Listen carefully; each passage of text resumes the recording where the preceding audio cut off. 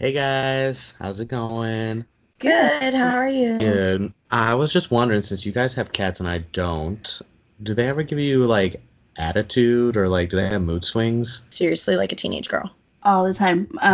My current cat, he's pretty chill, but my old cat, he was an old man. He was my little old man cat, grumpy old man. He kind of reminds me of a man called Uwe by Frederick Backman.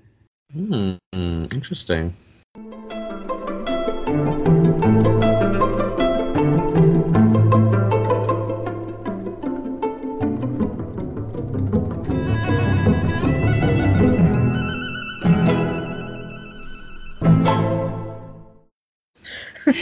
Hi, everybody. Hi. Hey. What's going on? Not much. Welcome to Potheads Who Read. A podcast by Sheila and Josie. And our guest. Yay. And today we are really excited because we have a guest with us. Hi everyone. This is Gianluca. Gianluca and I worked together, but we actually became I feel like we became fast friends. But we had actually met each other before we started working with each other. And we became fast friends, have a lot of things in common, and can talk about just about anything like Sheila and I can. Agreed. Yay. Awesome. So, Gianluca, welcome to our podcast. Happy to be here. It didn't even click in my head until we were talking at dinner tonight.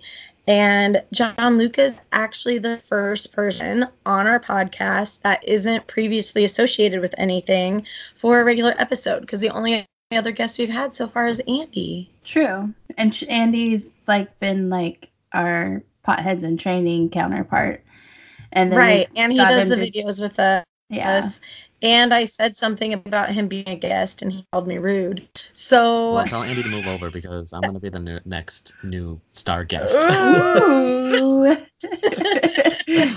Andy, you are in trouble. Thrown. Yeah. I love it. And the best part about this is it'll take Andy forever to actually listen to us, so he won't know this until for a while. Yeah, well, I'll just be 5 episodes in, and he'll be like, "Hey, whatever happened to me being on your show?" Exactly. And we'll just be like, oh, that old thing. How are you guys doing? Good. It's spring break for us, and so we went bowling today, and then we went for ice cream, and then we went to this fair thing that the base was putting on, or a group on base was putting on for the kids, and so we went to that, and my kid got a bunch of free stuff that he really didn't need, but it made him happy, and it kept us busy. There's a place for that. There's a place for that. It's called the garbage. It's true. That's true. We'll keep it around. Gianluca's a little bit of a minimalist. Okay. Yeah. That's awesome. No. Well, I mean, we'll keep it for a little while, like the fire truck hat, like a fireman hat and stuff. But so yeah, that's about it. We're just gonna do spring breaky stuff this week. That sounds like fun. I'm gonna be working all week. I don't remember what spring break feels like. Yeah, I mean, I've been working in restaurants so long that spring break for me is just craziness. Yeah. Right. I never really got spring breaks, and when I did, I was working and all that fun stuff. Mm-hmm. Gianluca, how have you been? I've been good. It was a nice weekend. I went to my first Chicago Cubs game this weekend, and it ended up being in a suite and also free. So that you can't beat that. Sheila. Very jealous right now. No, she was there. Oh. I was there with him, and Tori was with us too. Tori and I, for those people out there who do not know, are huge Cubs fans. We've sat everywhere in Wrigley at least once, and every section or area or whatever, at least one time. This is a Cubby dream come true, is to sit in a suite. And Gianluca and our other coworker, Scott, the 4 of us got tickets from one of our vendors, and it's in a suite, and both Scott and Gianluca are like, oh yeah, this is my first Cubs game ever. And Tori and I were just like, are you kidding me right now? Yeah. It was worth it though. If it's gonna be my first one, might as well go big, right? Yeah, Go exactly. big or go home. Exactly. Mm-hmm. How was the rest of your weekend? Well, considering that yesterday we got 5 inches of snow, Yeah. I hibernated Yeah. yesterday. Happy spring. Seriously, it's like we were in Wyoming in the mountains Yeah, again. spring forgot about Chicago for a day. Yeah. I think spring forgot about like most of the north of the United States. Oh, that's right. There was like a big storm all My over the country, right? parents got, I mean, like hardly anybody knows where Deadwood, South Dakota is, but it's a tiny town out where Mount Rushmore is and stuff. And my parents were there over the weekend and they got snowed in an extra couple of days in Deadwood, which my parents were like so upset about. So upset. Oh, Darn, yeah. we get a gamble. I know. My mom was like, shoot, we got snowed into Deadwood for an extra night. Oh well. So what was the temperature in North Carolina again? Today it was almost 80 degrees, like 77 degrees, maybe 79. And then it was nice. I will say, if anybody listened to our last episode, the Potheads in Training episode, you will know that Sheila had really bad sunburn this time, and it looks like your sunburn has healed. Yeah, it's all healed. Although, like, I have a funny tan line. See? No, she was like beet red. We were like, Sheila, red. Yeah, it was like lobster red. It was so funny. It was like just her nose, like a little part of her forehead, a little part of her cheek, and then her whole like neck and chest. But the funny thing with that was like it never hurt. Like, you know, like how some sunburns get really hot and they hurt and everything. Like, it was just warm, but it never hurt. So, that's good, right? Well, usually the first ones of the season, you know, are the worst. So, sounds like you're off to a good start. I mean, what's it like to only burn once a year? I'm just saying, like, I burn every single time I go out in the sun. She goes out in the sun and she's like, I'm melting. Yeah, basically. I do nothing but burn. Yeah, we did enjoy the Cubs game. It was a lot of fun. I actually hung out in Wrigleyville after the game much longer than I expected to. And then yesterday in our little spring blizzard that we got with like just heavy, wet, slushy snow for all of you guys who know the different types of snow out there. I actually had a drive to dentist yesterday, and I was at the dentist for over 2 hours getting some work done. I mean, my dentist is cute, so it was kind of worth it, but not in the sense that it literally, I was like, once my numbness started to wear down, my mouth just started hurting. It still hurts. Did they give you drugs? They only gave me the shots like on each side of my mouth, but they only gave me the shot on the one side of my mouth. And they were like, oh, yeah, you shouldn't be able to feel anything. And then he was like poking. He's like, do you feel that? And I was like, every bit of it. And he was like, all right, I got to give you a second shot. And I just started laughing because they always have to do that. I always have to have like special needles. I always have to have extra Novocaine. It's part of like the redhead thing in me. Whatever. But, no, I'm just like that, and I'm not redhead. Don't roll your eyes at me. It's an actual thing. I can't sympathize with either one of you because unfortunately I have some pretty good genes when it comes to my teeth. I don't have any cavities. I've never had any teeth pulled. I don't know. So I don't go to the dentist very often, to be honest with you. I have been really lucky with my teeth. It's only been in the last couple of years. I had an old filling fall out, and it just caused a lot of problems for my teeth, which I never had before. But like the really good thing, and my dentist, like when he looked at my tooth when I was getting my cleaning a couple of weeks ago, he was like, your teeth are really good, because I hadn't been to the dentist in 2 years, and he was like, your teeth are really good. He's like, not that much buildup, only a little bit of soft plaque, like blah blah. And I was like, well, I do try to take care of my teeth, but then like about coming in. Right, I just have a really busy schedule, and literally every time the last 2 years I tried to make an appointment, I had to change it because of work. But I don't know, like I think it's like this thing where I don't know if it's like the societal like stigma of like, do you have white enough teeth? I always get really nervous if my teeth are white, and so I'm always like, I have the charcoal that I like brush with because the white strips hurt my teeth. Yeah. But when the dental assistant, like the dental hygienist, she had to like match my teeth for something, and she was like, oh wow, and it was like the very back of my mouth. So I appreciate they were still trying to match my teeth. She was like, wow, you have like perfect white teeth. She's like, you're a B1. I was like, oh, is that good? Is B1 good? And she was like, that means you have a natural white tooth exactly how it's supposed to be. And I was like, I always get so nervous about how white my teeth are. She's like, no, you have like a perfect, healthy, natural white tooth. And I was like, yay, because I drink a lot of coffee and a lot of red wine. Things I'm not supposed to drink. Everything you're not supposed to drink, I do daily. Well, not the wine. The coffee I do daily. Josie, what are you trying to say? I'm an alcoholic who's caffeinated. Yeah. A caffeinated alcoholic. Yeah. No, so I mean, yesterday and even today, I've been in a little pain, but it's actually not that bad. It was a nice day, so I'm just kind of like ready to start my week and all that fun stuff. So, yeah. So before we get started, I have a couple. I actually am gonna do 2 Harry Potter facts. Okay.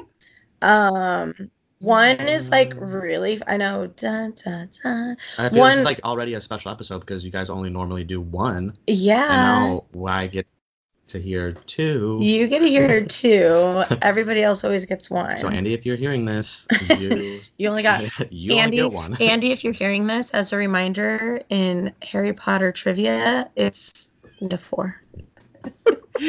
1 to 5. Sorry, 1 to 5. 1 to 5. 1 to 5 because we've had 6 questions so far. Neener. Okay. So right. So the first one is actually really fun, and this actually isn't like a movie fact or anything like this. This is more like character information that came out after the movies and books and everything were finished. And this is actually one of my favorite professors, so I was happy when I found this. Professor Sybil Trelawney was married once, but the marriage ended after she refused to adopt the surname Higglebottom. They had no children together. I wonder why. I would say that she would have to be the most quirky mother, hippie mother out there, which would be fantastic. And I don't know if I would take the last name Higglebottom either. I really feel like this quote actually relates a bit to the book that we are about to discuss. Yeah. Yeah, a little bit, yeah. And this one does a little bit as well, because we're about to discuss a stubborn old man, and this is about an old man. So this is the actual, this is a movie fact, which I thought was a lot of fun. Sir Richard Harris had trouble remembering his lines, and Daniel Radcliffe would ask him to help with running his own lines just to give Richard more practice. I love that Daniel Radcliffe. So, I know, right? But I just love it. There's like so many reasons why I love it. Because one, Richard Harris, we all know an older man who's probably like, I don't need to practice, it's fine. And is stubborn. And then it's just like the cleverness of this child to be like, why don't you help me? I'm the one who needs the help. Reverse psychology. Yeah. I can just imagine like a little 10 or 11-year-old Daniel Radcliffe being like, why don't you help me like I need help with my lines. I mean, who could say no to that? A cute little kid. I know, right? A lot of people do, but a cute Harry Potter. That's true. I mean, I've said no to cute kids before too. You never say no to mine. Well, because he's like the cutest. You're right, he is. I might be biased. It's my godson.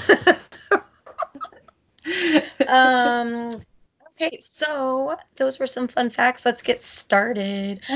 I just want to start off by saying I feel like this is probably the first book that I think Sheila and I have both been like, from the beginning, we were just like, oh my gosh, I'm loving it. I'm just going to say that. Let's have John Luca read the synopsis of it. Let's do it. I'm honored. Okay. So the book is A Man Called Ove. And the synopsis is all you need is Ove. At first sight, Ove is almost certainly the grumpiest man you will ever meet. A curmudgeon with staunch principles, strict routines, and a short fuse. People think him bitter, and he thinks himself surrounded by idiots. Ove's well-ordered, Solitary World gets a shake-up one November morning with the appearance of new neighbors, a chatty young couple and their 2 boisterous daughters, who announce their arrival by accidentally flattening Uva's mailbox with their U-Haul. What follows is a heartwarming tale of unkempt cats, unlikely friendships, and a community's unexpected resentment of the one person they thought they had all figured out. A word-of-mouth bestseller that has caused a sensation across Europe, Frederick Backman's irresistible novel about an angry old man next door is an uplifting exploration of the unreliability of first impressions and a gentle reminder that life is sweeter when it is shared with other people. That's so good. It was, and I have to say too, I mean, this was a book that is like super easy to read, and you just like you don't want to put it down. Yeah. Yeah. Yeah, I agree. So this is technically my pick for our little book club this month. But I'm actually gonna pass it over to Gianluca, because this, even though it's technically my pick, it's actually Gianluca who picked the book out for us this month. So, Gianluca, what made you want to read this book? What was it about it that you were like, we have to read this and discuss it? Well, I honestly, when you said, do you want to be part of this podcast? And I was like, yes. And of course. And I was thinking about what book to suggest, and I was reminded of this book because a friend of mine named Miriam, so actually I'm going to have Miriam listen to this because I feel like she deserves all credit ultimately, but she was reading it and she suggested it to me a while ago. And yeah, and I figured this would be perfect because she even told me, she's like, you're going to laugh, you're going to cry, and it's an awesome book. And I honestly, both those, I laughed and I cried. And so, Miriam, you are right. Yeah. You definitely, I mean, literally I read the title of the first chapter and I was laughing. Yeah. It was really great. Why don't we go into first impressions? Sheila, what was your initial impression of this book? So, I actually listened to this as an audiobook this time around, because I was waiting for it to come up in my my library, and it didn't come up as a book, so I just took it as a audiobook because that's what came up first, and I just couldn't stop listening to it. But I loved it. I loved the writing. It's like Gianluca said, it was very kind of simple, but it kept you wanting to know more of what was going on, and it did. It hit every emotion I felt, happy, mad, sad, the grief that's in it. He's just this grumpy old man that you can't help but not love, because he's so good. He's not a grumpy man in the sense that he's a mean old man. He's just a grumpy man who's kind of had some bad things happen to him in his life, but he's a good man. And he can't say no and not do. Mm-hmm. He has to do the right thing, even if it's something he doesn't want to do. Like save a man's life and be a hero. Like taking a cat. Save a man's life. He back up a U-Haul down a street where you're not supposed to drive. Too. And man, does he enforce all the rules of the community. Right. Yeah. Stickler for the rules. Yeah, but I absolutely. I ended up really loving this book pretty much from the get-go, and I remember when I finished about a week before Josie did, and I sent her a text message going, I am finished! I am ready! Are you ready? I mean, you actually even finished before Gianluca finished, and I even told Gianluca, Gianluca, Sheila texted me last night, and she was obsessed with the book. She devoured it, and she is ready to talk about it whenever we are. And Gianluca's like, that's easy. I'll probably finish it tonight or tomorrow. And then I was like, last again. Yeah. Well, then I was like, did you finish? I know. I was like, no, I have like a quarter left. I have this much left. Okay, I'm going to finish it tonight. And then I finally was like, I messaged him. I was like, oh my gosh, I can't wait to talk about this. And we actually moved up our recording a couple days because I think all of us were just so excited to talk about it. Yeah. Like, I know I was just excited to talk about it. Yes. I mean, my initial impressions were very similar to yours, Sheila. There was just like something about Ova. Like, I love that he was so on principle for everything. Yeah. Like, whether or not he wanted to do it, it didn't matter because it was the principle of it. When you start to discover a lot of things that happened to him earlier in life, even like before he met his wife and like the relationship he had with his father, he was just a very simple person who accepted life for what it gave you. And but for as much as he accepted life for just like what it gave you, because that's how he was kind of raised, he was also like no fool. So he wasn't going to be taken advantage of, even though he had a couple of experiences where that happened. But even like as a child, like the whole story at the train station with his father and the one coworker, and there was like a wallet that was lost. You just get this sense that even at 9 years old, he's just all about like what's right and wrong. It's not about what moves you forward. But then there's so many facts in his life where it's just like his father got a sob the company from his boss. Like his company. And so it was like that's what his father drove, and he just was like from that day forward as a child before he could even drive, he's like, I will always be driving these. Mm-hmm. And that is literally what he drove his entire life. Like nothing but life. That. And like he would have fights with his neighbor best friend about who drove a Volvo until he bought his BMW, and that's what like caused their actual falling out. But it's just so funny because you're like, you're really gonna stick to your principles about this. But then when you look at like why he drove a Saab and why he did that, like this was a man who felt deeply, didn't say a lot of words. He didn't feel a need to fill with a lot of words. But he felt everything. And he really, like at his core, he really cared not even what other people thought about him. He cared what his wife thought about him and what his father thought about him. And throughout the book, so many times he was like, Sonia would have loved this. Sonia would have laughed at this. I can't do this because there's no way I could meet my father and Sonia in the afterlife and have this happen. I would never hear the end of it in the afterlife if this happened. So I just love how it's so rare to meet people who just by principle have to follow things. And it's really funny because there's certain things where in my own like OCD self, it's like, does it really make it that big of a deal? It's like, no, it doesn't.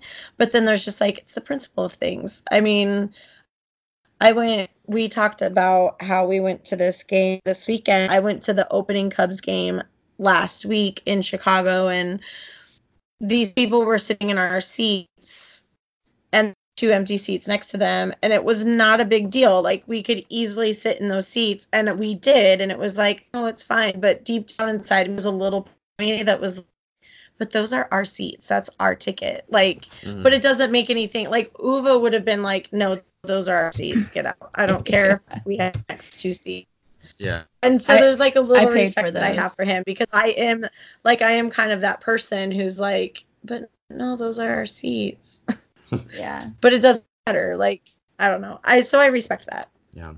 I mean, going off kind of that, like what I loved about it was just basically, I think I got in touch with my inner old man where I just feel like I'm dealing with a bunch of idiots on a regular basis.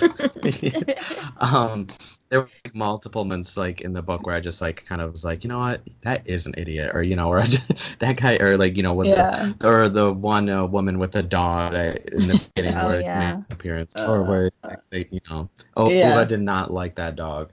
Also too, I mean. About the author, like the style of writing, I loved how he just went, it's almost like he went back in time, like throughout through the entire book, you're going back in time, late to something that happened in the present. And I really really liked that style. Yeah. Yeah, It he was was good. good at Yeah. weaving the past and the present together. Right. Yeah. Yeah, definitely. So, a really quick 30-second plot line, which is not going to be 30 seconds, but we're going to get really close. Shoot. Do it. Do it. Okay, so a man called Uwe is really unhappy. His wife passed away 6 months prior to when the book starts. And he tries to kill himself several times throughout the entire book in multiple different ways. And for whatever reason, some person comes into his life or some event happens or it doesn't work out. And in the course of him trying to kill himself, he actually ends up creating a new little family, and his character and everything just makes him kind of like not be able to do it, and then he kind of just learns to re-enjoy life. Mm-hmm. Yeah. I'd He say that becomes a that sums it up pretty grandpa. well. Yeah. Oh, I know. That was That's- the sweetest at the Did you guys end. find that? I'm curious. I mean, Sheila, you're married. Jersey, you're Mhm. single. I'm single. Yeah. But did you guys kind of relate with the I just want to say like relationship part of between I don't know, that lovingness that he had for his deceased wife. I mean, were there other things that maybe you guys related to in the aspect of relationships in the book?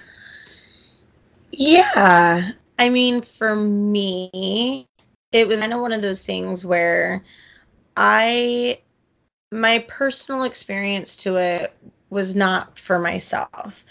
I feel like I have met people in my life that could have been that great love, but obviously weren't. Mm-hmm. But it honestly like reminded me of my grandparents so much. It reminded me of my parents.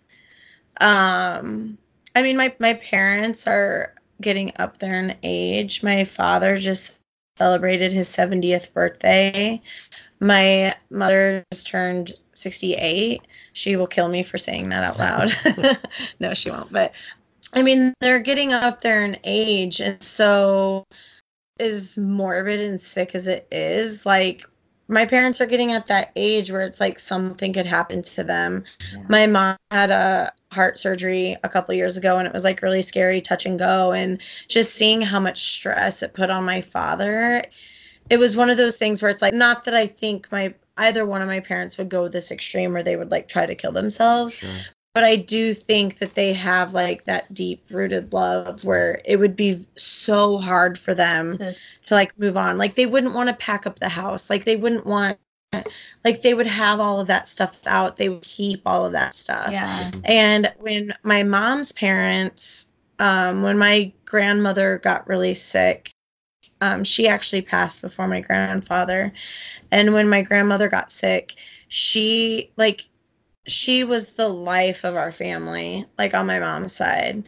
And my grandfather was so distraught, and he was like, he just could not stand to see her in pain. Right. And he would have been the man who would have like carried her up the stairs every single day if he could. Like he was a farmer, he was an honest man, they like loved each other so fiercely. And even my dad's parents, who weren't necessarily like outwardly as showing of their love like my mom's parents were or my parents are, but even them, they just like loved so fiercely, and there was such a commitment. My grandfather passed, oh my gosh, like almost 20 years ago. We were in college doing nonsense. No, we were Nuncrackers. no, it wasn't nonsense. It was a tale at Mrs. Coney, a tale at Christmas, because it was our first or second year. No, so it was like second year was Nuncrackers, and that was the year we had like 3 deaths and everybody had to leave because Stephanie's. Yeah. You and somebody else. I can't remember the third person. Yeah, Steph had a death. I had a death, and I think, I mean, it doesn't matter. It was me. Oh. But Glad we can laugh about it now. tell anybody. Well, I kind of No, told I people, think but- I knew, and I think like I knew, and maybe a couple other people knew. And then Jody was like, "Why did you tell us?" And I was like, "Well, I'm like, it's okay." I mean, because it was my, and we called her Grandma Anderson, but she was my cousin's grandma, but they always let us call them grandma. So like, it was grandma. We had a relationship with her, but it wasn't like, but we were kind of expecting it too. It wasn't sudden, Yeah. So like, it wasn't like horrible for us. Like, it was sad that it happened, but we kind of been anticipating this for a few months. So it wasn't really like, I guess I just wasn't like, I was sad that Grandma Anderson was gone, but it wasn't like what happened to Stephanie and what happened to you. Like, Stephanie's was devastating. Yeah. Steph's was probably the worst. Mine was like, my grandmother had Parkinson's. He had been sick. He had started to get like dementia a couple of years before he'd passed. But I mean, like, even then, my grandmother, like, she lives in a different house now. She moved out of the house that they lived in for a long time. But she still has like some of his suits. There's still pictures up. There's still like a loving well, you just hold on to that person. Commitment that she has to him. And I mean, that was our second year of college. I mean, that was almost 19 years ago. You almost feel like you're disrespecting the person by folding up all their clothes or packing them away. Yeah, like, you don't want to so like, for me it was like, man, I want that, but it's like, I also feel really blessed to have witnessed that commitment in my life, not just one time, but multiple times. Yeah, I think for like me, like, if anything were to happen to Eric, and obviously like, I've had times where I've had to kind of think about it because he is in the Marine Corps and he has deployed in the past to Afghanistan and Iraq. So I mean, those are always thoughts. Like, when they go over, you don't know what's going to happen. And to me, it never occurred to me that, or I never thought about when I would start if I had to, like, how soon I would have to pack anything up. Like, I think I would keep things for a while. I mean, eventually I would probably move, because I probably wouldn't stay in the areas that we were stationed at if something had happened to him. But I'm not sure where I would move to. Like, it would be like, you'd move back home, right? And I'm still not sure that's what I would do. Yeah. You would move to me. We'd have to move out to we'd have to go out to the suburbs, and you can buy a house with me or something. Yeah, we would totally do it. I'll come visit. Okay. Yeah. But yeah, like, I mean, I've had, like, I do think though, like, I'm not sure what life would be like. I know I'd be really devastated if something happened to Eric. Yeah. Well, obviously the death of anyone you love or someone that you spend so much time with is going to be very difficult. Yeah. So I think we can all probably sympathize with. I mean, what about you though, G? Like, you're single, like. I asked the question because I definitely felt a kind of, that's, my ex John, we were together for like 7 years, but that we definitely had this like passion, that even now, even we're not together, I won't get into the reasons why, but that's a whole nother podcast. Okay. We'll find another book that's for our that. mini subject. Yeah, we'll find a different book for that. No, but it's like I still had that passion. If something ever happened to him, I would be devastated, So I mean, but yeah, I think that's something that probably anyone can, well, probably most, I won't say everyone, but most can sympathize with. Yeah. I mean, I would never take my own life, but. Right. Right. Yeah. I wouldn't do that. I mean, I don't think I could ever see myself. Yeah. Obviously, I couldn't. Yeah. Sheila's like, as soon as I watched. That was I obviously couldn't like be like, yes, let's take my own life. Right now, because I have a little boy that needs someone to take care of him, and I know Eric would want me to make sure that he would be okay. So, but yeah, I think for Uva, he loved her so much, and like he kind of lived for her. Like his whole after the accident and after her miscarriage. And I'm just gonna put this out there right now that I'm probably gonna cry every time we talk about the miscarriage because I have actually had miscarriages myself. So, while like this book was really good, it did make me cry, and it made me cry because I've been there. I know what Uva and Sonia have been through.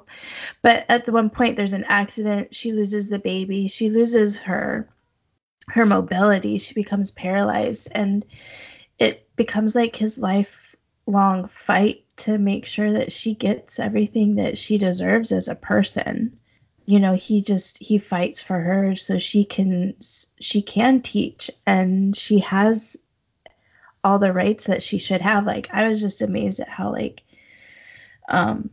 how they were like, we're gonna take her away. Like they wanted to take the people away all the time when they were sick, and like I was like, I get it, kind of, but like she could still live a good life if she was and she did because of Uva. Yeah. So I mean, obviously that's a big thing that you learn in the book is when that accident happens and what it entailed. Yeah, and honestly, like you only find that the accident, you only find out about that like halfway through the book. So the entire time, I never pictured Sonia in a wheelchair. Right. You know, like there was little hints like in there, but you're like, it's not anything that you would like really need to like. I don't remember. Well, there was like a hint when the neighbor comes in and she looks at like the floor and there was like wheelchair marks on the floor. But they thought it was bicycle tires. But she was like, I thought it was bicycle tires. And then there was another point where they were talking about she mentions early on in the book, like, when we have a family, a family, but they start off like pretty quickly that Uva doesn't have anybody. Yeah. So it's like, why don't they have a family? So, I mean, that might have just been a connection I made really quickly. Sure. And you didn't. But I got on pretty early that I was like, okay, something clearly happened that they didn't have children, but I didn't expect it to be that accident. Yeah. But it's so I don't know. I'm like a person who's really big into like signs and things happen for a reason. There's obviously a reason why everything happens. And so the thing that I found the most interesting about the accident. Well, let's set up the accident. So So they go on this trip. They're on their honeymoon. They're technically on their honeymoon. Yeah. And Uva didn't even. They took a coach from Sweden all the way to Spain, and he didn't want to take the bus, but Sonia wanted to take the bus because it'd be more adventurous. It's an adventure and all the memories. Yeah. But the thing that you learn about Uva even before you find out about this trip is that he absolutely hates buses. Yes. And they mention it a couple times. Yeah. And so you already know he hates buses. So the idea of him being on this bus is just kind of funny because it's like only Sonia would have gotten him on a bus. Yeah. Yeah.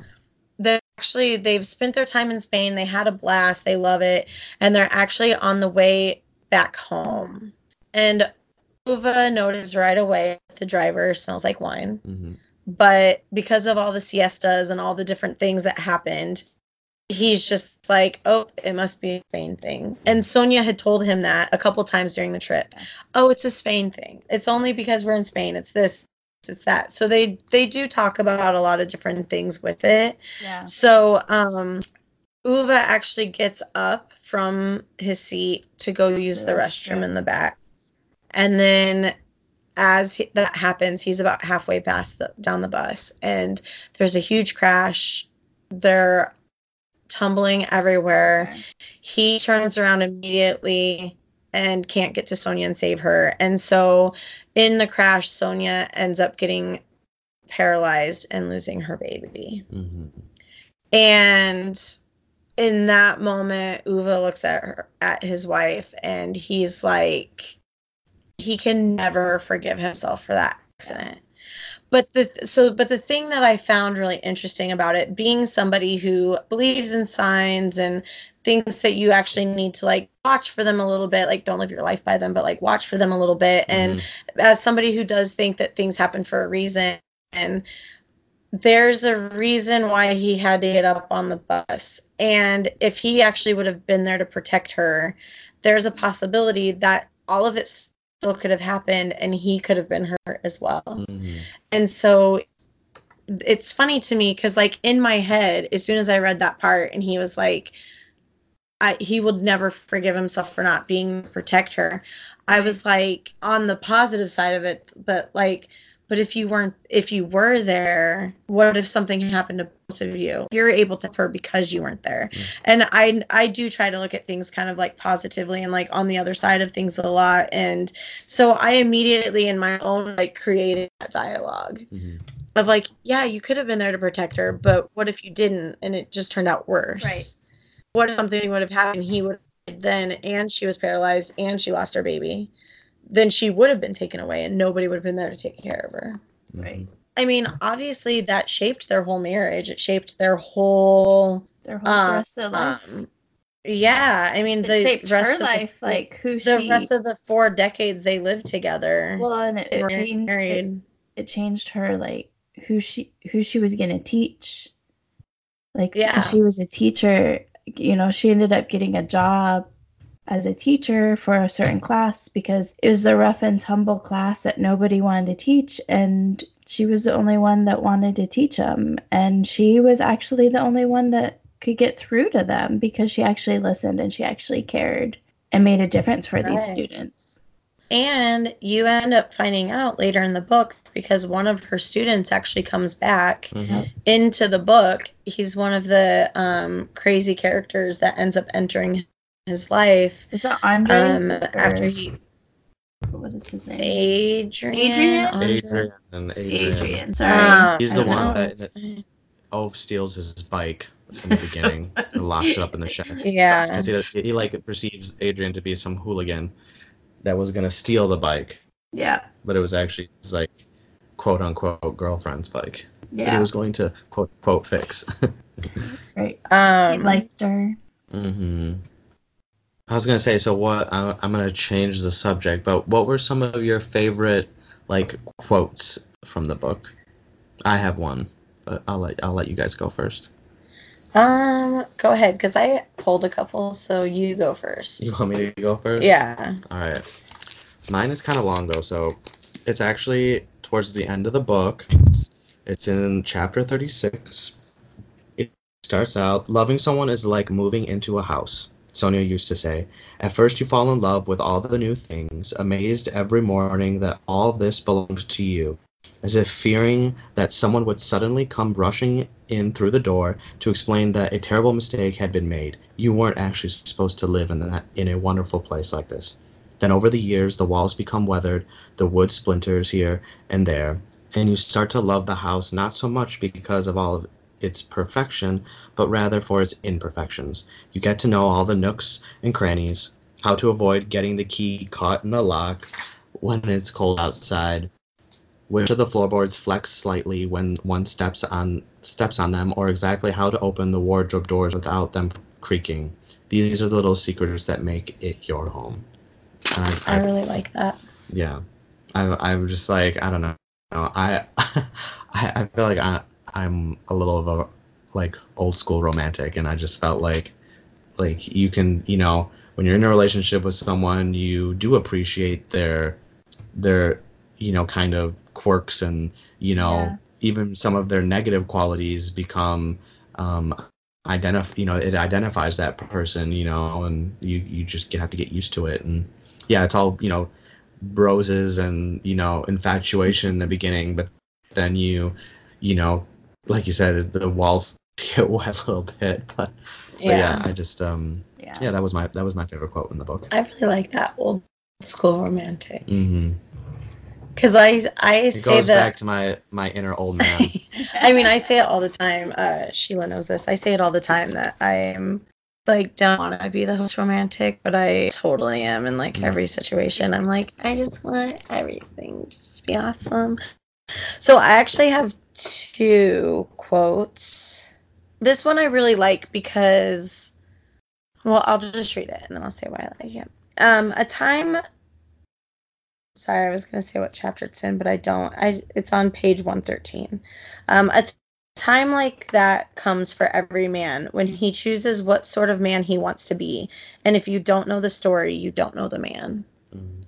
I really like that because I'm a firm believer in you should never judge a situation or a person by your initial interaction with them because you never know what's going on with them. Mm-hmm. You never know what issues they have.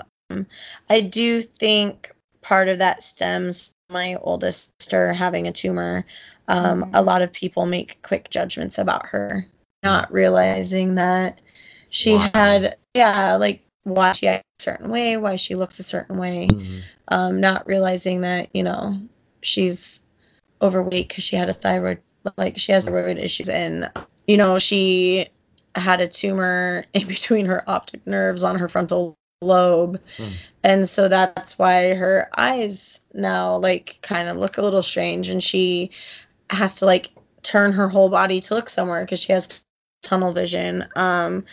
I grew up like defending her a lot and not even thinking about it. Like I didn't even have to think about it. It just was one of those things where it's like you don't know who that person is. So I've always tried to live by that. Sometimes I fail, sometimes I succeed. Well, yeah, you should always get to know someone, before you make judgment on superficial. Right, absolutely. And then to go with Gianluca's old school romanticism, I have a quote that shows my hopeless romantic side of me.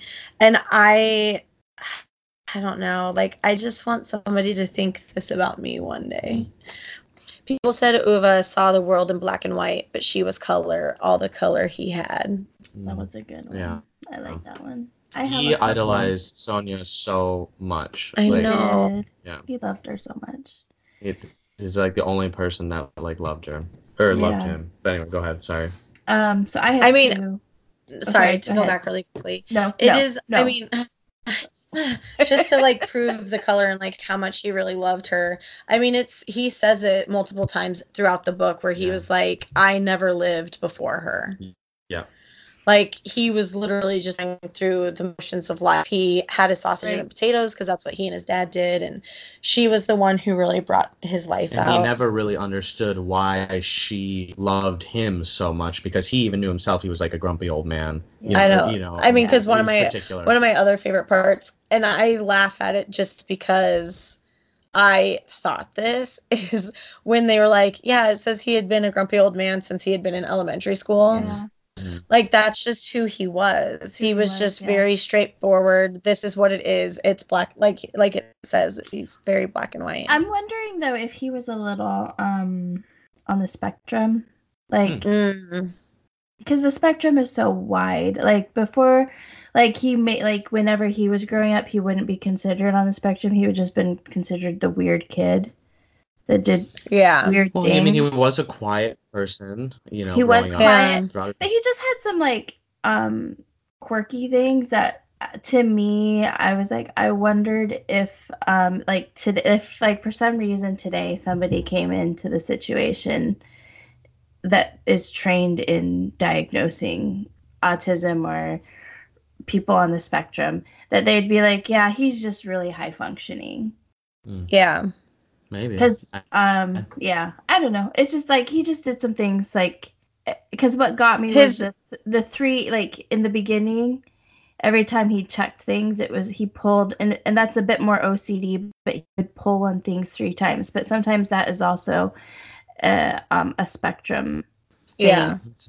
I never thought about it that way. Yeah, the need for routine. Yeah. The fact that everything, like he didn't like things that had a lot of theory into it. He wanted the answers, incredibly good at math. He like all of that stuff. Yeah. That he could build houses. Do you know what I mean? Like those are things that are Right. very like precise, and sometimes those people really like precise stuff. His brain Yeah. was very mechanical and like mathematical. Right. Yeah. Yeah. He's very smart. I mean, he could take apart a car and put it back together. Because he Mhm. could. Yeah. And just he tried it just to see if he could. That's what I Yeah. loved about it Yeah. too. Yeah. So what are your quotes? So one of mine is he went through life with his hands firmly shoved in his pockets. She danced. That was a good comparison of the two. Mhm. Even like they're complete opposites, but Yeah. and then Yeah. So you miss the strangest things when you lose someone. Little things, smiles, the way she turned over in her sleep, even repainting a room for her. Like for me, like that hits home just because I'm still grieving my cat. So like I'm like, oh, why don't I have a cat snuggling me? You know, like you miss their little body. So like I get that from that, but also like I thought it was funny because it ends with repainting a room for her, and he would always repaint a room for her. Like was it like every year or every 6 months she would want to repaint the living room or something, and he always did it. Maybe a little begrudgingly, but he always did it. It's interesting. It's interesting that each of us have like kind of chose a quote, or one of the quotes had to do with their relationship. You know, I feel like and that's even goes back to like the first question I had. Is just about that relationship that they had was just so powerful, and it dominates the entire book. And it was so simple. It was. Well, it makes you. That's the thing that I loved about it. Is Ove was just Huva was just this very like hard person. Yeah. Who had a really soft center. It took you a long time to get there. Sonia was able to break into it right away. Yeah. But then like the quote Sheila said, it was like he had his fist clenched in his pocket and Sonia danced. Like she like the whole time like she was in there. I just like it was just a breath of fresh air every time they talked about her. When he was like her laugh would just flow like out of her. Like it was just so easy for her to laugh, and it was not easy for him. So it was just like it was just powerful in the most simple ways. It wasn't a great love story where they had to like trek through like all of these stages to like fall in love. It was just like this is not like a romance novel. No, like he showed up at a train station and she was like for weeks, and then she was like, okay, show up in a suit and we're gonna go to dinner. Yeah. Like, and then that was just the start of it. And then he said that he wanted to build houses, and then she showed up to his house with brochures and was like, are we dating? And he was like, I guess we are. And she was like, okay, then let's sit down and figure this out. Right. They moved in with each other, and she was like, I want you to meet my dad. Like, it was just so simple and straightforward. And that's what makes it so great, is that, I mean, as much as those, like, romantic stories are where they have to, like, fight family members and, like, do all these things to, like, prove their love, like, it's nice. But, like, it's so much better to just see it when it's simple. He was a little whipped, though. Oh, totally. Totally. Well, I think though what probably drew us to Uva's and Sonia's relationship and their marriage is that it's just like all of our relationships. Like not everybody has. Yeah, well, it's what everybody wants, but like. But a lot of us don't have like the relationships like Josie was talking about, like where you had to like fight with family or you know, get saved from the beast, or you know, like there's just like not, you know, like it's just like Eric and I we met at Applebee's, you know, like there's nothing romantic about that, but they're great love stories. Eric asking Sheila out, her saying, I don't know, and me going, Sheila, who cares? What are you going to do? Marry him? And then they got married like It kind of 7 went years like later. that. There's more to this story. Yeah, it kind of went like that.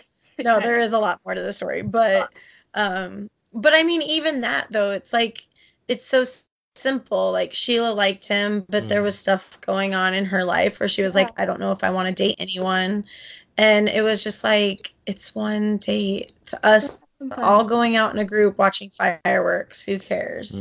Like you don't have to marry. They all left me. This really cute boy.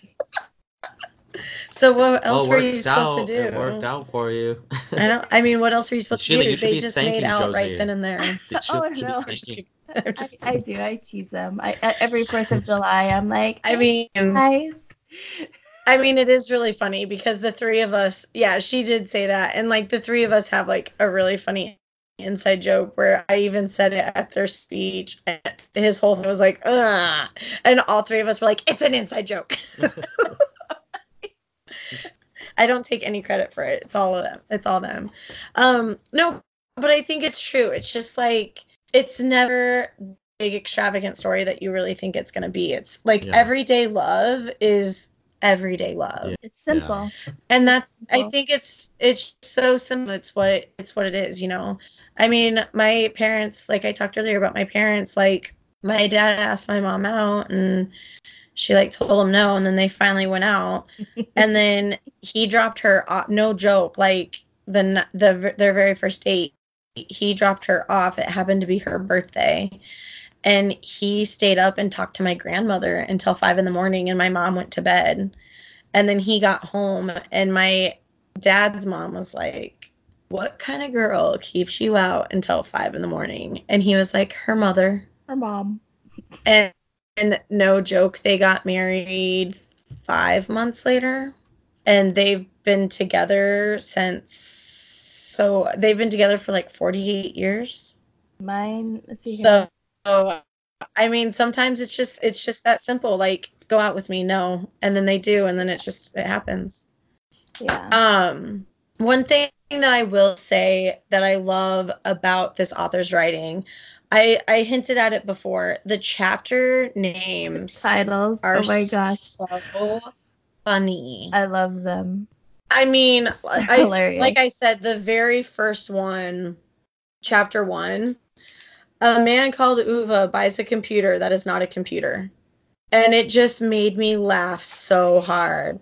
A man called Uwe and a lanky one who can't open a window without falling off a ladder. That's chapter 11. I mean, chapter 18. A man who was Uwe and a cat called Ernest. Speaking of the cat. Yeah. I love the cat. That cat. Go ahead. I was going to say the cat Annoyance is probably my favorite character. Well, I was just going to ask. I loved its moody attitude. A man called Uwe and a society without him. I mean, yeah, they're really funny. But yeah, the cat. Go ahead. I interrupted you. Talk about the kitty cat. No, talk about the cat now. Yeah. Kitty cat. Pretty cat. No, I don't have a cat, but I just loved how I feel like it's such a typical. It's like I guess you guys tell me. Is it like it's like a typical cat personality where he's just kind of like he looks at Uwe all the time and is like, are you serious, bro? Like that attitude, like what are you doing? Like leave me alone. Don't look at me, don't talk to me, don't touch me. But like it seriously went both ways, which is what I loved about it. Because Uwe was the cat was in a snowbank and his neighbor was like, save the cat, and he was like, why, it'll be fine. The snow will melt soon, the cat will be fine. Like I feel like it just went both ways where they both were like, peace, done, don't want to deal with you. I have a theory about the cat, which I'm going to ask you guys, but Sheila, what's your opinion about? I thought the cat was really funny. Like just this ugly, like, fur, it's a poor, sad, stray cat. Which is funny though, because the cat shows up like in the, I don't know, like the second or third chapter. Whenever when you're reading and he's doing his first rounds of his neighborhood, and there's this cat, and they have this moment, and I'm like, that cat has picked you, old man. That is your cat now, and you're never gonna get rid of it. And the cat kept showing up, hanging out by his house, and then he ends up saving it. And then, like, it's living with him and sleeping in his bed. And I'm like, it's meant to be. Sonia sent that cat to this you. goes into my theory. I was gonna say, Sonia I sent think that that kitty. you think that Uwe felt like he had to take care of the cat in the same way he had to take care of Sonia after she had her accident. You know, like he ends up taking, like taking care of Sonia, like picking her up, bringing her up the stairs every day, building her a ramp so she can get to her job, a wheelchair ramp. The cat gets injured. He then is kind of forced to adopt it, but he reluctantly adopts it. And, Right. Finds someone new to take care tricked, of. quote unquote. Yeah. So this is my theory about cat annoyance. Not so much that it was sent by Sonia, but a little part of me feels like it was Sonia. I kind of felt that too, to be honest with you. Because I think the cat was male, but was the cat male? I think so. Did they ever specify? I think I always called it. I don't know if they ever specified. I think this is the reason why. This is the reason why I think that is because he would go and visit her grave regularly, and when he finally made the decision, like, I'm gonna kill myself, this cat shows up. Yeah. And he was not the cat lover. Sonia was the cat lover. Yeah. And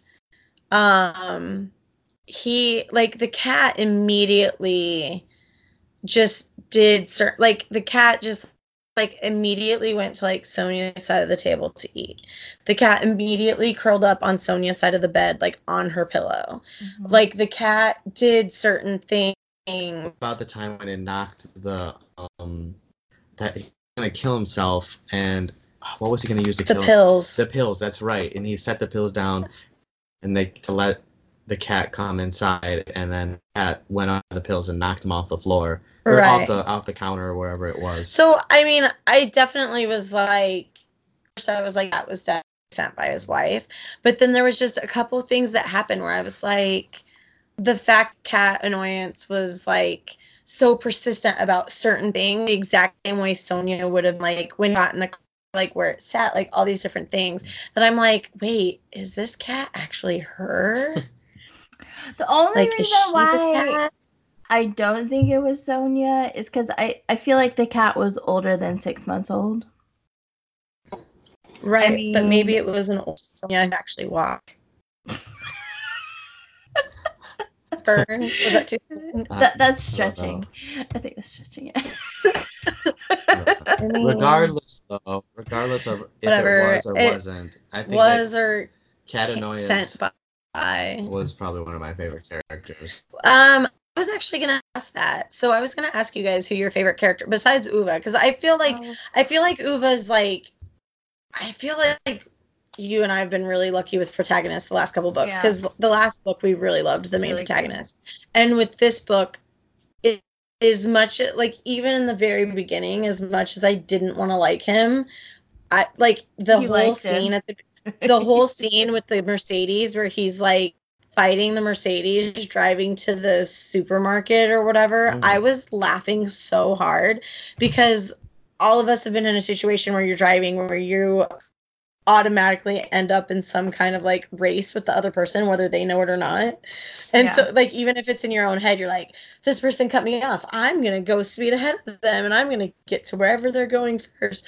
So the whole thing just made me laugh really hard. But he obviously had the biggest growth. Yeah.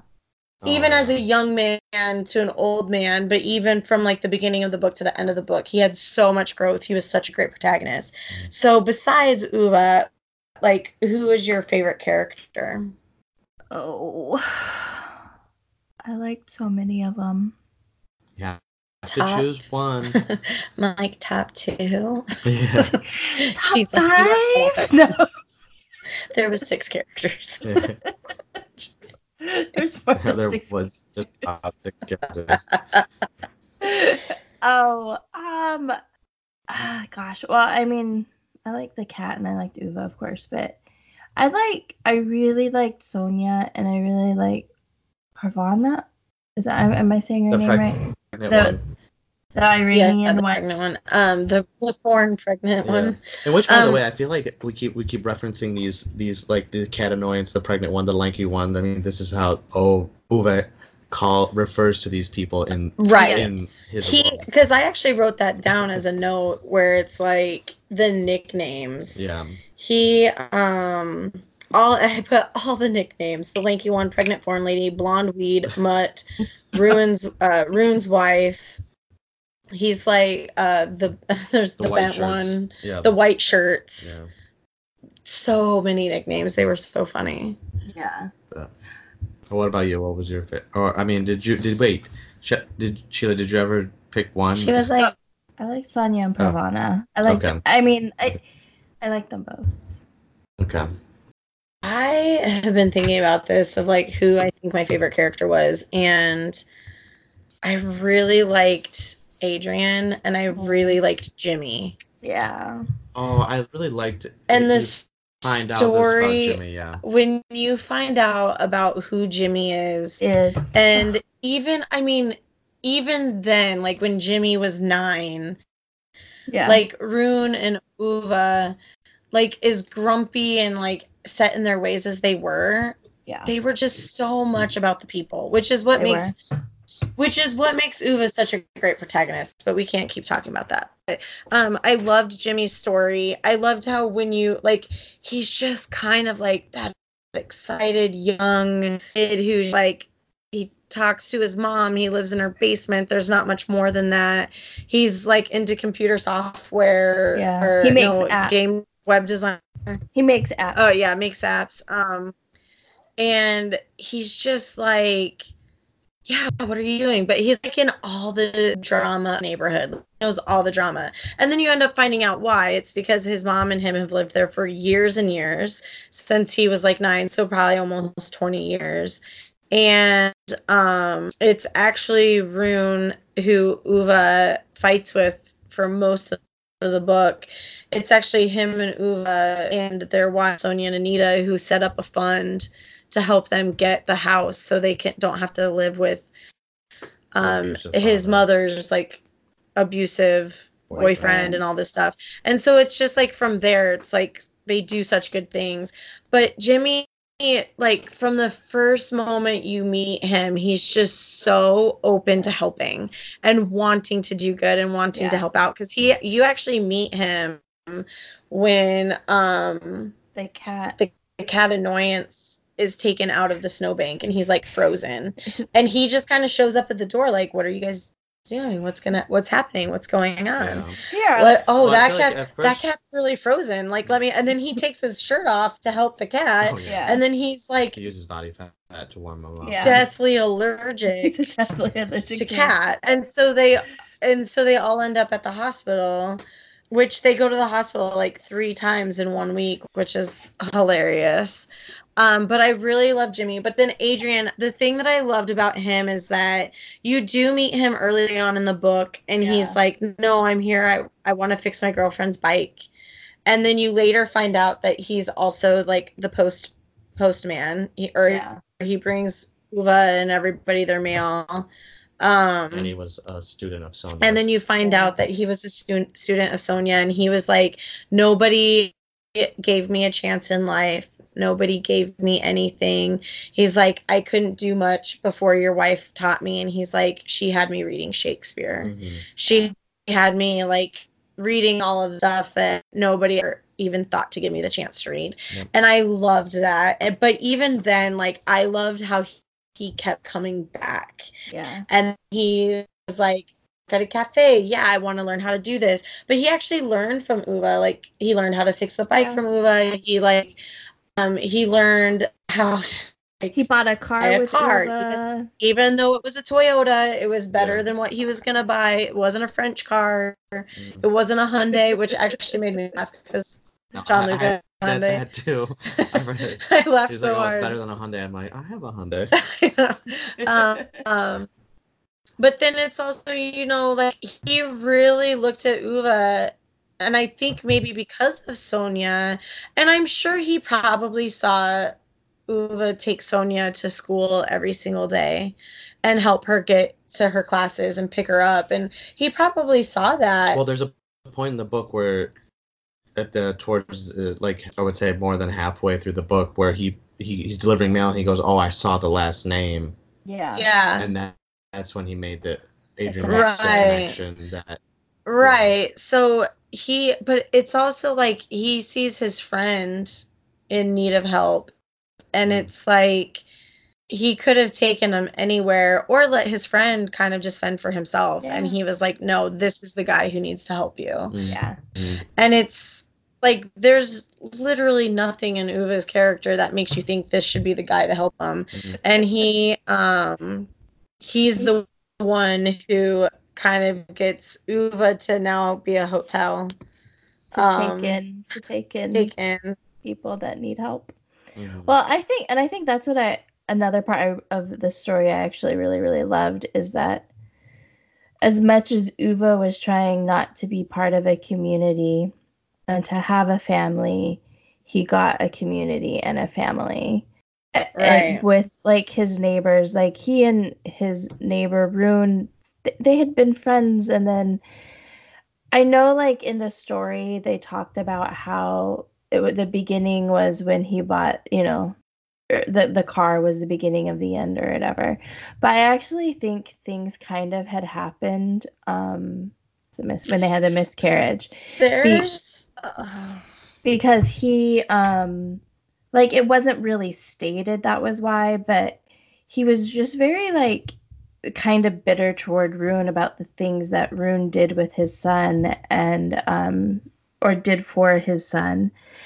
And I do sometimes see it with people that are either trying or have had multiple losses or have had what do I want to call it? Or they're just they haven't been able to have a child for whatever reason. They start to get a little bitter and they're a little hurt by seeing other people with what they really, really want. Mm-hmm. And again, I may be seeing this from my position as somebody that has lost children, and I try not to be like this when I see people that have babies or are pregnant. Like I try to be happy for them. Does it hurt? Sure, but I'm not gonna be mean to them. But I know there are people out there like that get very upset when people do get pregnant or do things for their kids because they haven't been able to have that, even though that's something that they want very, very deeply. So they actually hid that in the book. It's almost 3/4 through the book.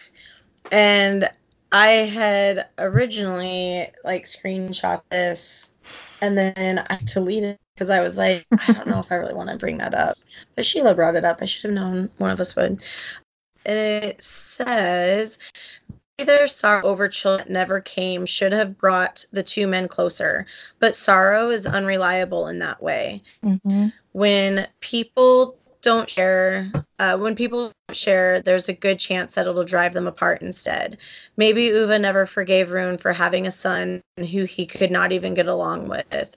Maybe Rune never forgave Uva for not being able to forgive him for it. Maybe neither of them forgave themselves for not being able to give the woman they loved more than anything what they wanted more than that they loved more than anything what they wanted more than anything. Mm-hmm. Yeah, it was a good. And I think that sums it up. Right. Like it sums it totally up so perfectly. Like Rune could never get his son to be the son that Anita wanted. Yeah, the son goes off to America, never comes home, doesn't really call or talk to them. Yeah. So you just kind of like jump ship. He like leaves the country when he's like 20 some years old. Yeah. Yeah. And I mean, Rune is sick and his son literally just doesn't care. Yeah. And or you get the impression that he doesn't care. And Uva was just like, you actually have a son and he didn't get the chance to have it and will never have the chance to have it. Yeah.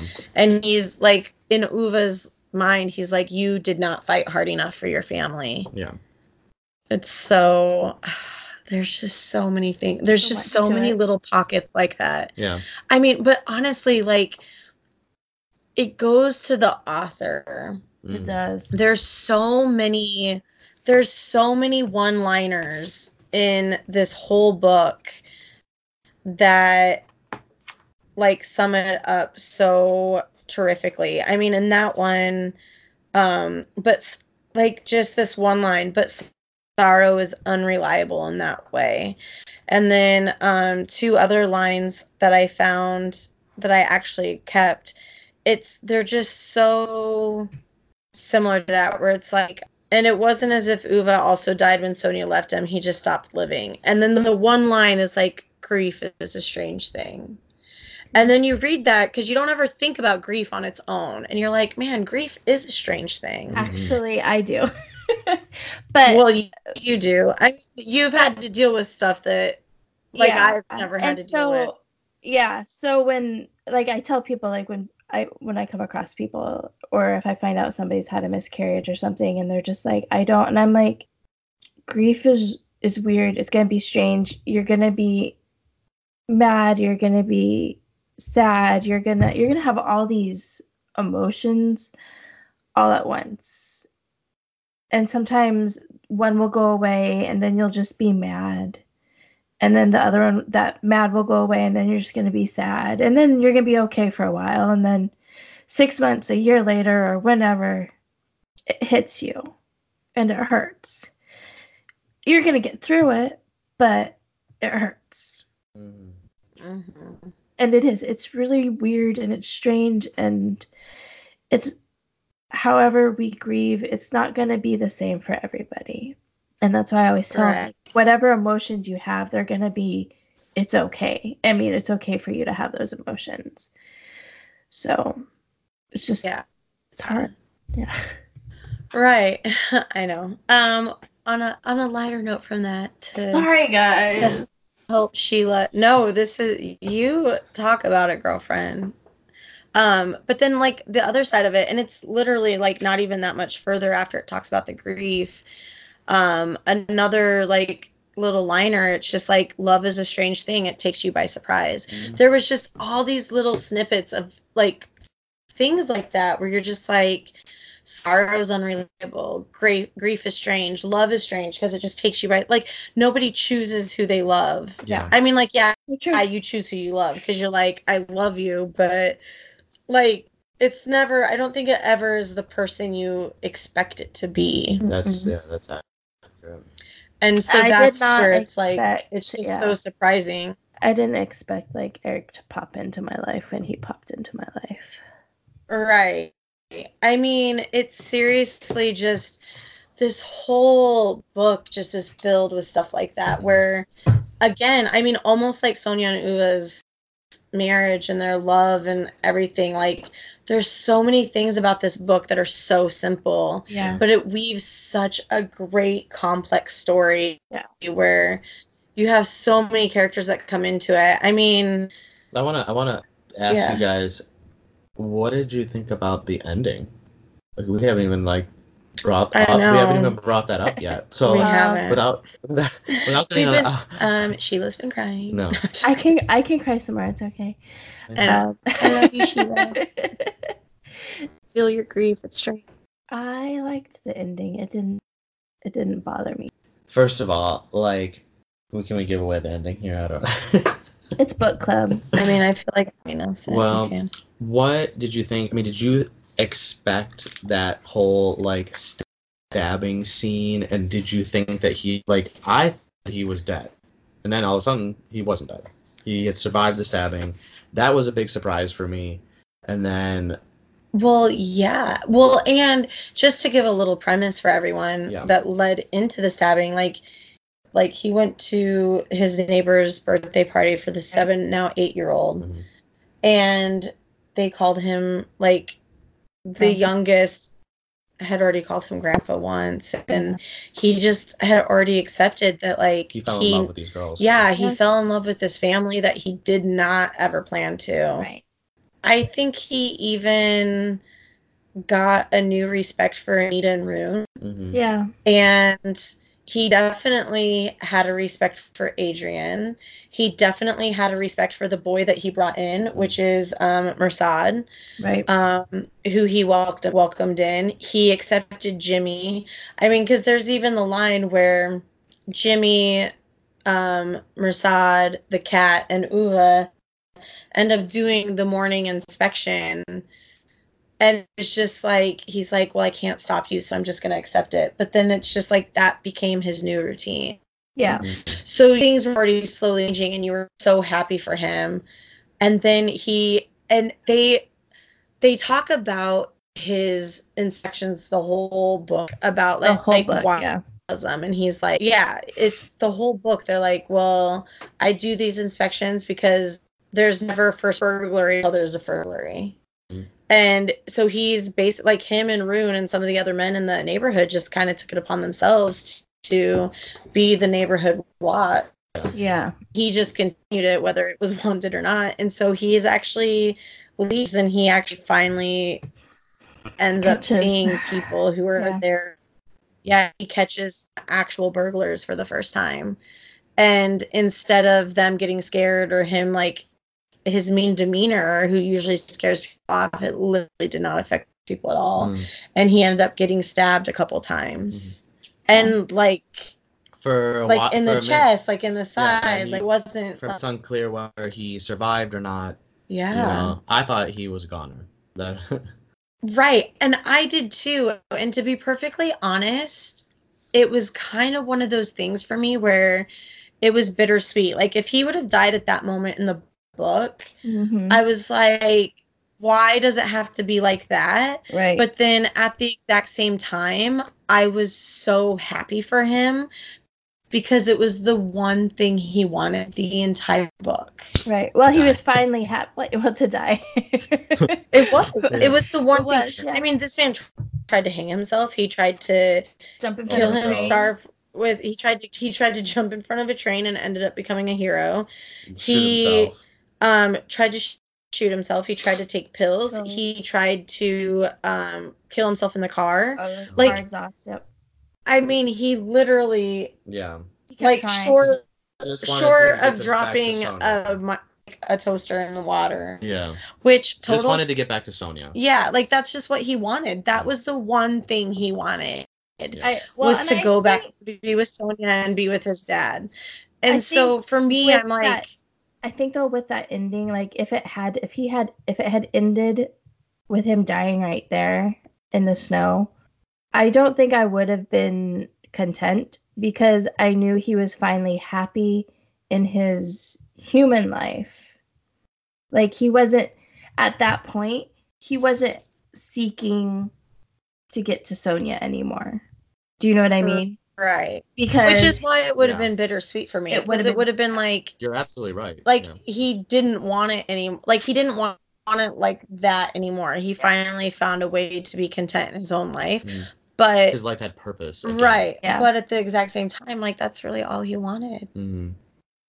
No, but I agree with Sheila. I don't think I would have been 100% like satisfied with that ending if it would have ended exactly right there with him passing away. Because he like you said, the whole reason why he wanted to kill himself was because life had no more meaning and purpose since Sonia died. Now his life had purpose. He had these girls that call him grandfather. He's teaching their mother to drive. He's got the cat. Well, and he ended up getting that letter from the guy he saved on the train. They found out that he ended up having, like, brain cancer, and he was able to treat it. And the guy wrote him and was like, I understand you not wanting to meet me. I understand you not wanting to be a hero. But he's like, these are the people that you saved me for. And he actually puts the picture of on the fridge, man from the train and his family on his fridge. And so I think even those people a little bit, like, became his new family and purpose. Well, even the reporter that, like, harassed him has she's become part of his life. His neighbors. Yeah. The very, very end, though, he has a few more years. They're so sweet. Like, They're great I'm years. glad. I'm really glad that we got the extra part of the book. I'm glad he did die. I would have been okay if he did. Unlike the two of you, like I would have been okay with that. But I'm extremely happy that he got those years. Yes. He got those like 4 extra years. And actually, there's a really funny part before you actually find out he gets the extra years when you first find out that he's actually okay. He's the whole time he's just this grumpy man. Nobody can get through to him. And then the doctor's like, his heart's too big. And Furvana is like laughing in hysterics, which Yeah. reminds me so much of Sonia, because it's like she's just laughs at the funniest things. Yeah. And so it's this whole thing where she's just like laughing so hard. And Pravana's just like, what? His heart's too big? I think I'm gonna die. And then Uva's like, I'm the one who's bloody dying. Like, why are you laughing so hard? And then the doctor's like, doesn't even know what to do. And then she's just like, looks at the doctor and was like, was that all? Like, is this it? Like, okay, so his heart's too big. He has a heart problem. Like, she's just still laughing. Right. And then the doctor's just like, yeah, let him take the medication, blah, blah, blah. But then it's Pravana's like comment that is so perfect for the whole book, where she says, oh, don't concern yourself about that. Uva is quite clearly utterly lousy at dying. Yes. And utterly lousy is in all caps. And it's funny too that she says that, because throughout the whole book the connection is never made that they know he's trying to kill himself. She does. She does. She finds the gun. Oh, well. She sees the pills on the windowsill. Well, and she saw the plastic. And she saw the plastic and the car. The hook. And the car. And then she caught him in the car. So I think I retract my statement. We're like, I know it every single time. I think she made it her purpose. I think she made it her purpose after like the first time she realized that he just tried to hang himself, that she needed to be like checking on him, because she was always and giving there. A purpose. Like, she needed the driving lessons. Yeah. Now you have a cat to watch. Okay, you have to take me to this. You have to do this. And so she made a point to make herself his life, interject in his life. I guess I didn't put that together in my mind, that she was kind of just inserting herself and things into Uva's life in order to beyond just being a nosy neighbor. Well, give like him something to do, almost like distracting him from trying to kill himself. Well, and I think it was done really well. Like, depending on what your, how do I want to say it? Just like what you pick up in words and stuff, because like sometimes I'll pick stuff up in stories first where I'm like, ooh, that's the bad guy, and I get at the very, very beginning of the story, but no, it doesn't come until the very end, and everybody's like, you knew that. Like, I really think it's just like sometimes the person and like maybe even like things that you've dealt with in life, like sometimes you see things differently. Sure. And so I think, well, and to be perfectly honest, to add to what you just said, Sheila, I mean, you even said that there were parts where you were like, I'm reading this book and I identify with Uva so much, where you're like, I'm dealing with these idiots. So it's like you're so engrossed in like his character that you might not even realize the little subtleties. Like he didn't realize the subtleties either. And but I think that's what's so great about this story. That I'm more of an old man, missing all the subtleties. You're not an old man. I won't let you be an old man. Yeah. But I think that's what's so great about. For the record, I'm 32 years old. You're 32 years old. For the record, G is not an old man. But I think that's what's great about the author, was he was able to like kind of put these in subtly. Like, it's there. Yeah. Like, if you caught it, great. If you didn't catch it, that's okay too. You know, like it's not the end of the world. Absolutely. I mean, here's the point: is like you didn't catch it, and you still enjoyed the book, Right. Oh, you totally. as much as we did. Mm-hmm. So I don't think you have to pick up on any of that stuff. No. I mean, Because I'm probably, one of those people. Honestly, go ahead. I was gonna say he probably picked up on things that we probably missed. Right, absolutely. And I'm honestly one of those people who, when I read like a mystery or there's certain genres that I read, I will purposely not overthink it and I won't pick up on the subtleties because I want to be surprised at the end. Sure. Like I want to feel that surprise. I don't want to be like I knew it the whole time. I try to do that, but like there's just something that like I'll just reading and then like I see it, I hear it or whatever, and I'm like, that's the bad guy. And it's not like I'm looking for it. It's just right there. And I think Sheila just said she's smarter than us. I'm just kidding. I'm smarter than you, Josie. I'm just kidding. I didn't say it. Just kidding. I didn't say it. Josie said it. I know. It's on public record forever now. No. Yeah. I mean, just to like kind of go back a little bit, like I loved that when he got back from the hospital, there was the pictures for him. Yeah. But even before that, like the little girls just gravitated to him right away. Like the 3-year-old only ever drew him in color. Everybody else was in black. He was the only one in color. Mm-hmm. The 7-year-old loved architecture and design, and she was like told him the little secret, like that's your house. Like she drew his house. Yeah. And ended up buying. He ended up buying her that like iPad. Super expensive. I know, 8,000 kroner. Yeah. Or whatever, almost 9,000 kroner. And so it's. I wonder how much. I know, like I kind of want to know what that conversion is. But I loved it. I love that they got that.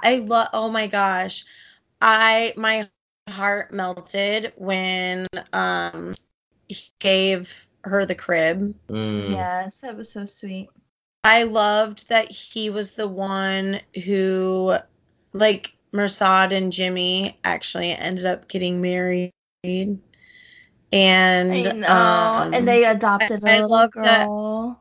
And they adopted a little girl, and I loved that Uwe was the one who was like there for them and helped Jimmy. And I mean, I loved that he left the money for each of the kids, and I loved that there was like so many people that showed up to his funeral because he was gonna hate it. And I mean, I think it is important to say like he died like peacefully in his sleep. Yeah. And he ended up living like a really full life as like a grandfather, a friend, a father figure. Even even the last few years, like people were coming to him to like help build stuff and make stuff. Yeah. And you know, it was because the neighborhood was growing. I mean, even like 3-4 blocks away, people were like, help me build this IKEA cabinet, which makes me glad to know that the Swedes even have problems with that. Yeah. I was like, oh, is this a thing in Sweden too? Because weren't they the ones who created IKEA? Mm-hmm. So it was, I mean, I don't know. It was so good. Go read it. If you haven't read it, go read it. I mean, I guess that just brings us to either one of you have anything else to say about the very end of the book? Just go read it. Go read it. So I feel like this goes without saying, but would you guys recommend this book to others? Absolutely. No. Let me think about that. Yes. Yes, I would. It's a super easy read. I mean, you could easily read this book in a week. Yeah, absolutely. I mean, if you have more time, definitely less. Yeah. If you are like, I'm just going to read some after work, you can finish it within a week. Mm-hmm. I loved it. And actually, I don't know if it was at the end of the books that you guys, well, probably not. Did you have the end, like, in my version, I got mine on my Kindle. In my version, there was actually an excerpt from his book, Beartown. Oh, which is another one of his books, and I started reading it, And I actually think I'll look at more of this author's work. Loved his style writing. I liked how. So on mine, there's there's an excerpt from another book he wrote. Britt Marie Was Here. Oh. Because he actually has 4 novels. Yeah. My grandmother asked me to tell you she's sorry. Britt Marie Was Here. And every morning the way home gets longer and longer, and then Beartown, and then obviously A Man Called Ove. So 5 altogether. Yeah. I read some of the beginning parts of Beartown, and I'm like, I think I'm gonna have to check that out. So I honestly didn't even realize there was an excerpt. I will have to read that. Yeah, so I'm excited to read more from this author. Yeah. I definitely think, I am gonna be completely honest, I don't think I would have ever picked this book up on my own. No, probably not. No. You're welcome. Thank you. Thank Absolutely. you. Thank you. Actually, My no, life is. Thank Miriam, my friend Miriam. Thanks, Miriam.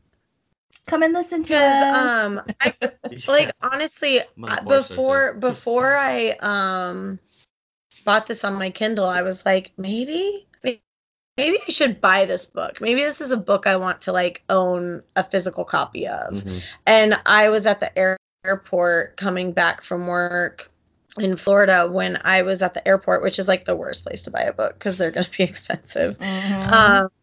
But I was looking, but honestly, like, the little book stand had like 2 shelves of books, and they actually had this book. This book was released in 2012. Oh, wow. So it's relatively old for a book to have in an airport, because usually the airports are the most recent like bestsellers. And I mean, this was a number 1 New York Times bestseller, so. Right. But even on the shelf, like, if I wouldn't have been looking specifically for this book, I would have passed right over it. Agreed. And I want to like tell everyone to read this book. Well, luckily for you, you have a podcast where you just actually did that.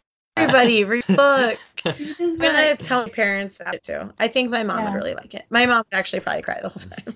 Oh, she probably would. She's a crier. But yeah, I mean, I want to tell my sisters to read it. I want to tell my mom to read it like right away. I have other friends who I think would love this book. Yeah. Anyone could read it. Anyone could read it. I think any person from any walk of life would be able to make some type of connection to these characters. The only person who probably would never read this book would be Uva. Yeah. Uva would not read this book. Who would rather read a book about a grumpy old man? We have better things to do. I gotta go anchor in my shed. Mm-hmm. Yeah, no, I loved it. It was so good. I loved it. All right. So, G, thank you, and thank you to your friend Miriam for getting us to read the book, because I definitely would not have. And thank you for having me. This has been like a really cool experience. So I'll just be waiting for my next invitation. You're always welcome. Right. What is the next? Well, before our announcement, Sheila, what have you pulled from your bookshelf? Since the last time we talked a week ago, nothing. I'm still doing the Rosie Project, and then that's all I'm focusing on right now, and then I'll focus on our to be books for next month. Yeah. Well, I mean, if you didn't listen to our last episode, I before I read this book, I read book 3 and 4 of the Witches Win series, and then I listened to The Unremembered Girl, which was really good, and then I've actually since then started book 5 of the Witches Win series, and I'm also going to be starting my audiobook for I think hold on. You guys put me in reading shame. Like, It was a big reading week for me, because normally I don't always get to read that many books. Palm Trees in the Snow. I'm gonna start listening to that one soon. Oh, I forgot. I'm finishing up Faithful Place by Tana French. But I talked about that in the last one. Then I'm gonna finish American Gods. Yeah. So Sheila, let John Luke ask that question again.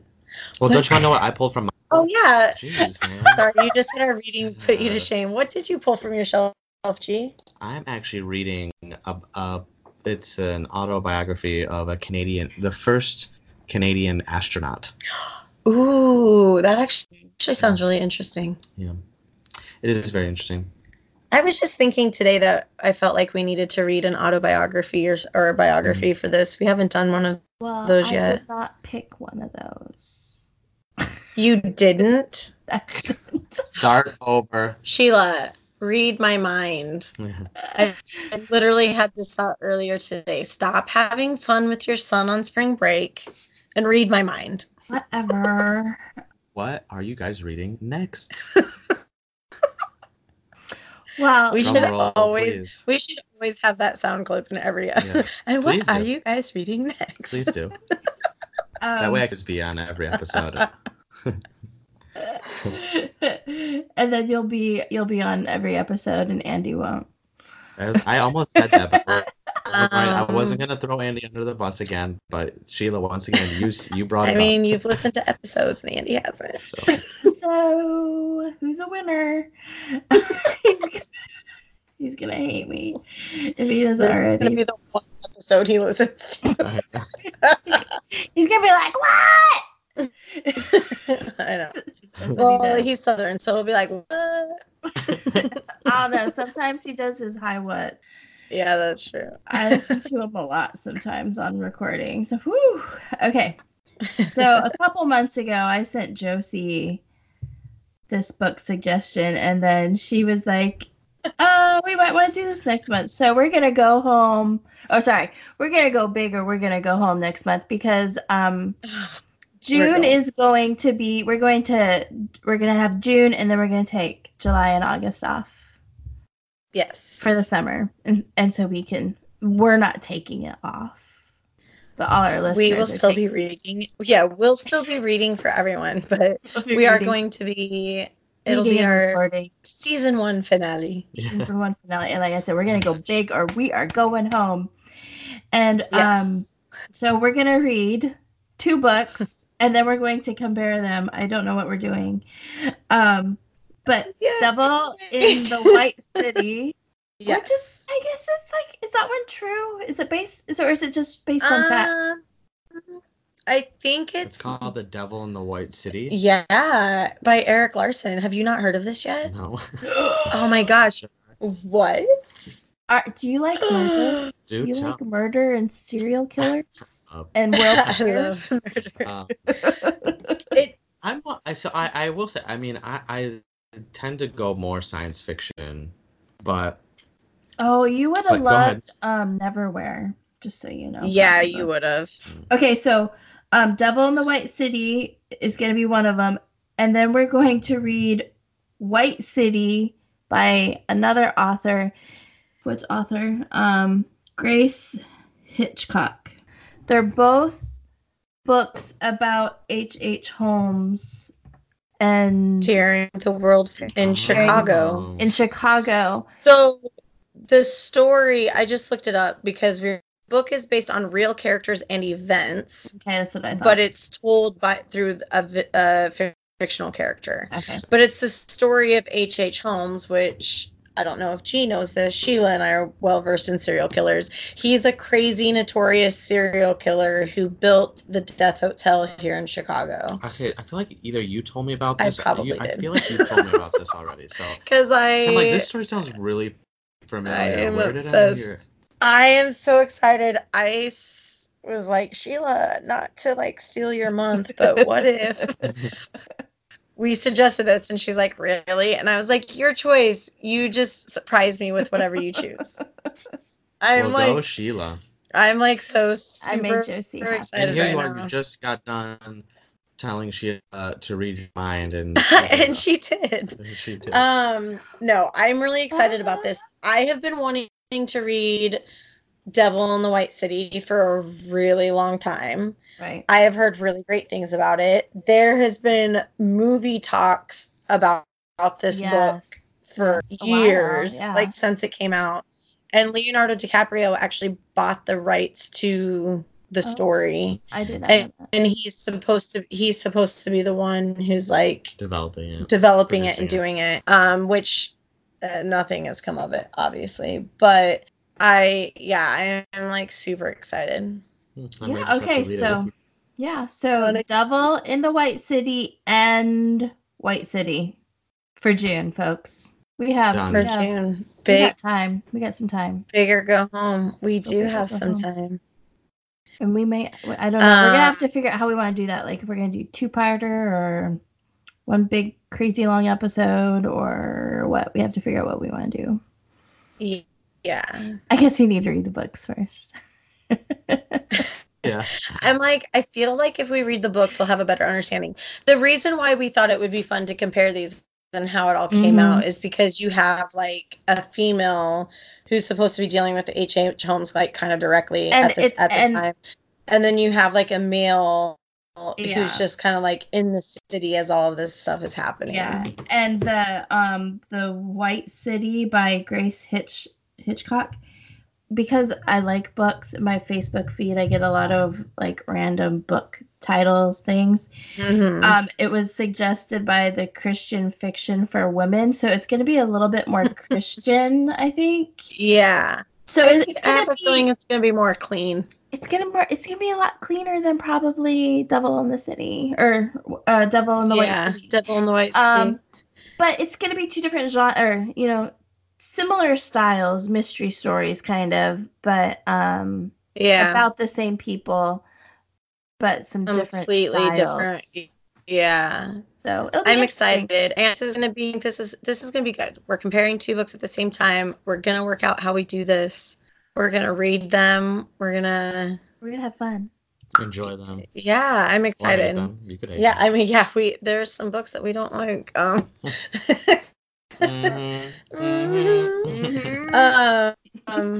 Right. So you heard it here, folks. This is what we're going to be reading for June. Just as a reminder, for everybody, you can find us on Facebook and Instagram at Potheads Who Read a Podcast. And you can send us an email, give us suggestions, tell us what you think, like, dislike. We don't really care. You just liked and followed. Yay! You can send us emails, suggestions, all that fun stuff at potheadswhoread@gmail.com. And the best way to help us is rate us, subscribe. Good rating, bad rating. We want to fix what you don't like. We want to know what you enjoy. And the more you rate and subscribe, the better we get out there for other people to find us. Yeah. And you can find us on some major players. Most of the platforms, yeah. Yeah, and most of the big platforms. If you can't find us on your favorite platform, send us a message and I will figure out how to get us on there. Because I'm sure I can. I just don't know how yet. Right. So yeah. It was really exciting. Gianluca, thank you so much for joining us. Thank you for being our first outsider guest. Our outside book clubber. Yeah, I think it was great. I would have you back. I don't know about Sheila. It was great. You are always welcome back. Oh, thank you. Yeah. She took a minute to respond. I was like, oh, okay. No, well, sometimes I'm just joking. I didn't want to cut off too much, and then I was like Josie saying that it's making me feel bad. Don't feel bad. I love you, Sheila. Whatever. You're very welcome. Thanks, guys. Well, thank you so much. I gotta go. I gotta catch a bus. I know. Before they probably close. I don't know if they ever close. We're keeping the old man up past his bedtime. Seriously.